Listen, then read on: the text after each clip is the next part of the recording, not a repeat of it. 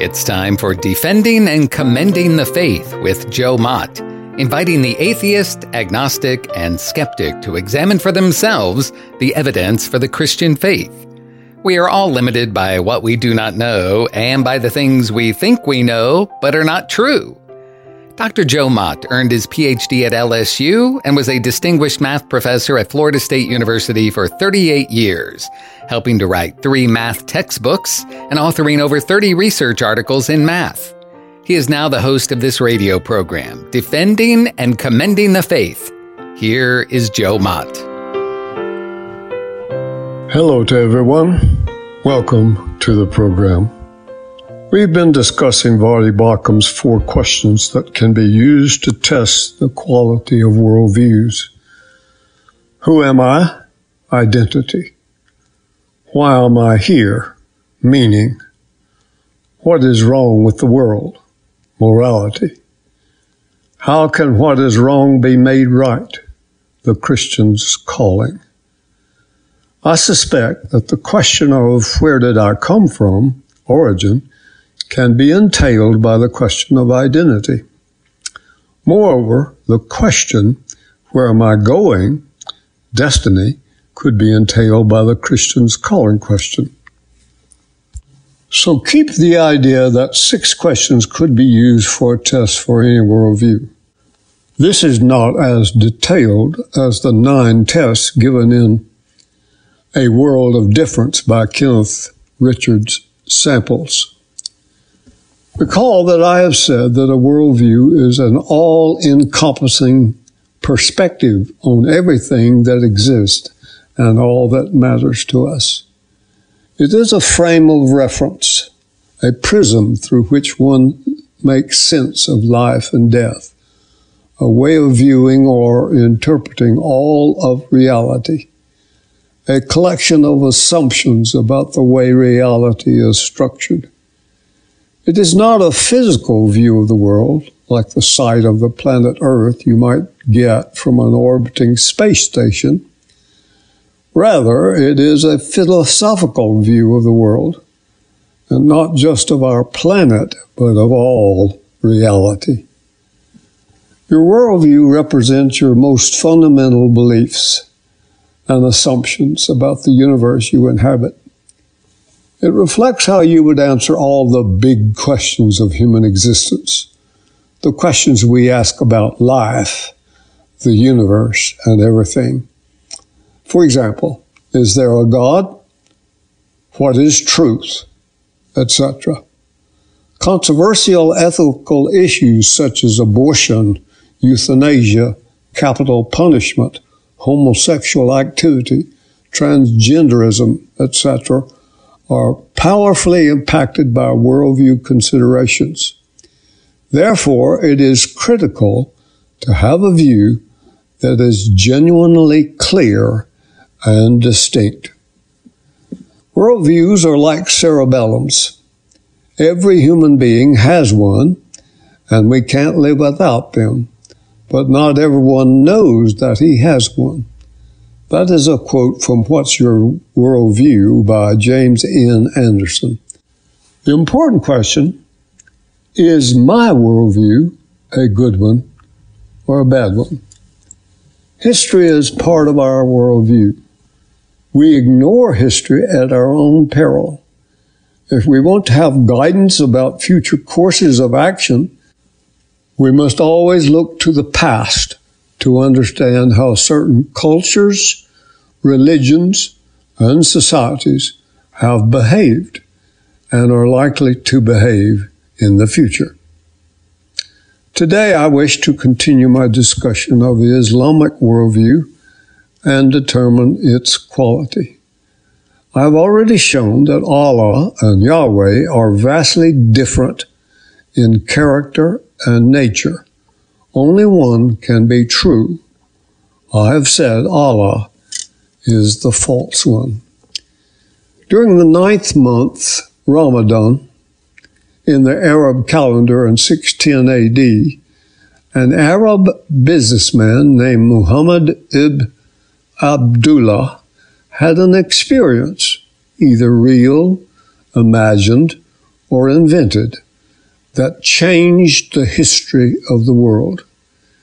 Every year at this time, Muhammad would retire to a cave outside of Mecca where he prayed, fasted, and gave alms to the poor. According to Karen Armstrong in her book, Islam, A Short History, Muhammad had long been concerned that the Arab society was in a crisis. In recent decades, his tribe, the Quraysh, had become rich by trading with the surrounding countries. Mecca had become a thriving mercantile city. But in the rush for wealth, some of its old tribal values and practices had been lost. Instead of looking after the weaker members of the tribe as the nomadic code prescribed, the Quraysh were now intent on making money at the expense of some of the tribe's poorer clans. Arabs knew that Judaism and Christianity, practiced in the nearby Byzantine and Persian empires, were more advanced than their own pagan traditions. For one thing, Allah, the Arab God, had sent the Arabs no prophet and given them no scripture in their own language. But that changed on the night of 17 Ramadan, when Muhammad woke to find himself overpowered by what he called a devastating presence, which squeezed him tightly until he heard the first words of a new Arabic scripture pouring from his lips. Over the first 2 years, Muhammad kept quiet about his experience, but confided only to his wife Khadijah and her cousin Waraqah, a Christian. Both were convinced that these revelations came from God, but it was only in 612 that Muhammad felt empowered to preach and gradually gained converts. Muhammad continued having these experiences, and the Quran was revealed to him verse by verse, surah by surah, during the next 21 years, making Muhammad the conduit for Allah revealing his will. So now Islam had a scripture. Moreover, as a result of his revelations, Muhammad became the prophet for all times and places, the final and supreme prophet. Now Islam has its own prophet. Muhammad created a new religion that would eventually be called Islam, meaning surrender. A Muslim was a person who made this submission of their entire being to Allah and his demand that human beings behave toward one another with justice, equity, and compassion. It was an attitude that was expressed in the prostrations of the ritual prayer, which Muslims were required to make 3 times a day. Later, this prayer was increased to 5 times daily. Muhammad had acquired a small following and eventually had some 70 families that converted to Islam. At first, the most powerful men in Mecca ignored the Muslims, but by 16, they had become extremely angry with Muhammad, who they said reviled the faith of their fathers and was a charlatan who pretended to be a prophet. They were especially incensed by the Quran's description of the Last Judgment. On the last day, Arabs were warned that the wealth and power of their tribe would not help them. Each individual would be tried on his or her own merits. Why had they not taken care of the poor? Why had they accumulated fortunes instead of sharing their money? The powerful men construed this as striking at the heart of their dog-eat-dog commercialism, and were not likely to look kindly on this kind of narrative. So opposition to Muhammad and Islam grew. The powerful leaders in Mecca feared Muhammad was plotting to take over the leadership of Mecca. Relations deteriorated rapidly, and the city boycotted the Islam clan, forbidding the Quraysh to marry or trade with the Muslims. This meant that no one could sell them food. The ban lasted for 2 years, and the food shortages may well have contributed to the death of Muhammad's wife. Thus, Muhammad was ready to listen to a delegation of chiefs from Yathrib, an agricultural settlement 250 miles north of Mecca. Eventually, by 622, the Muslim families slipped away to Yathrib and renamed their settlement Medina. This migration marks the start of the Muslim era, because it was at this point that Muhammad was able to implement the Quranic ideal fully, and that Islam became a factor in history. So Islam was chased out of Mecca, took refuge in Medina, where in time Muhammad raised an army to protect their religion from opponents in Mecca and the regular citizens in Medina. In the beginning, Muhammad's revelations sounded peaceful. That's the Mecca period. But when he acquired his army, the revelations changed, and his religion became militant. Do you think these revelations came from Yahweh, the loving, gracious, merciful, forgiving God of Abraham, Isaac, and Jacob, the God of the Bible? I think from what follows about the Islamic history, you will be convinced that Muhammad's revelations now were not from Yahweh. The following information comes from the book Islam versus the United States by Nicholas F. Papanicolau. If you need additional information, this book can supply that. After gaining an army, Muhammad then unleashed an unprecedented torrent of fear, bloody conquest, and forced conversion to Islam. In 629, Muhammad challenged the Byzantine emperor. Soon after, Islam was laying siege to the gates of Europe, attacking the Byzantine Empire on the east and the soft underbelly of Europe in Spain, France, Greece, and Italy.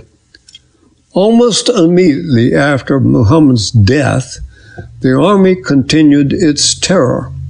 It attacked the Persian Empire to the east and Armenia to the northeast. The Byzantine Empire, headquartered in Constantinople, stood alone protecting the eastern flank of Christian Europe from about 700 AD until 1453, when it fell to the Ottoman Turks. The Turks were an Islamic empire and simultaneously the center of the Caliphate, the rule or reign of a caliph or chief Muslim ruler. The Muslim army had now become a juggernaut. The Mediterranean had become an unsafe sea, where Muslim piracy based on the Barbary coast in North Africa operated at will, taking Christian ships hostage and selling Christians into slavery. By the 16th century, the situation in the Mediterranean was so desperate that 20,000 Christians were being abducted by Muslim pirates every year from the coastal zones of Greece, Italy, France, and Spain, and sold into slavery in the bazaars of Algeria. Nothing and no one was safe. The Christian kingdoms of Europe eventually attempted to band together in the First Crusade in 1095 AD to counterattack and limit the expansion of Islam and to retake Jerusalem. Let me pause to address another point of misinformation. Militant Muslims repeatedly claim that they took up arms to fight the Crusaders. The implication is that the Crusaders were the first aggressors. Nothing can be further from the truth. The Muslim aggression and conquest all along the coast of the Mediterranean had turned the Mediterranean Sea into a Muslim lake well before the First Crusade. Allow me to end this episode by reminding you to exercise daily. Walk with God.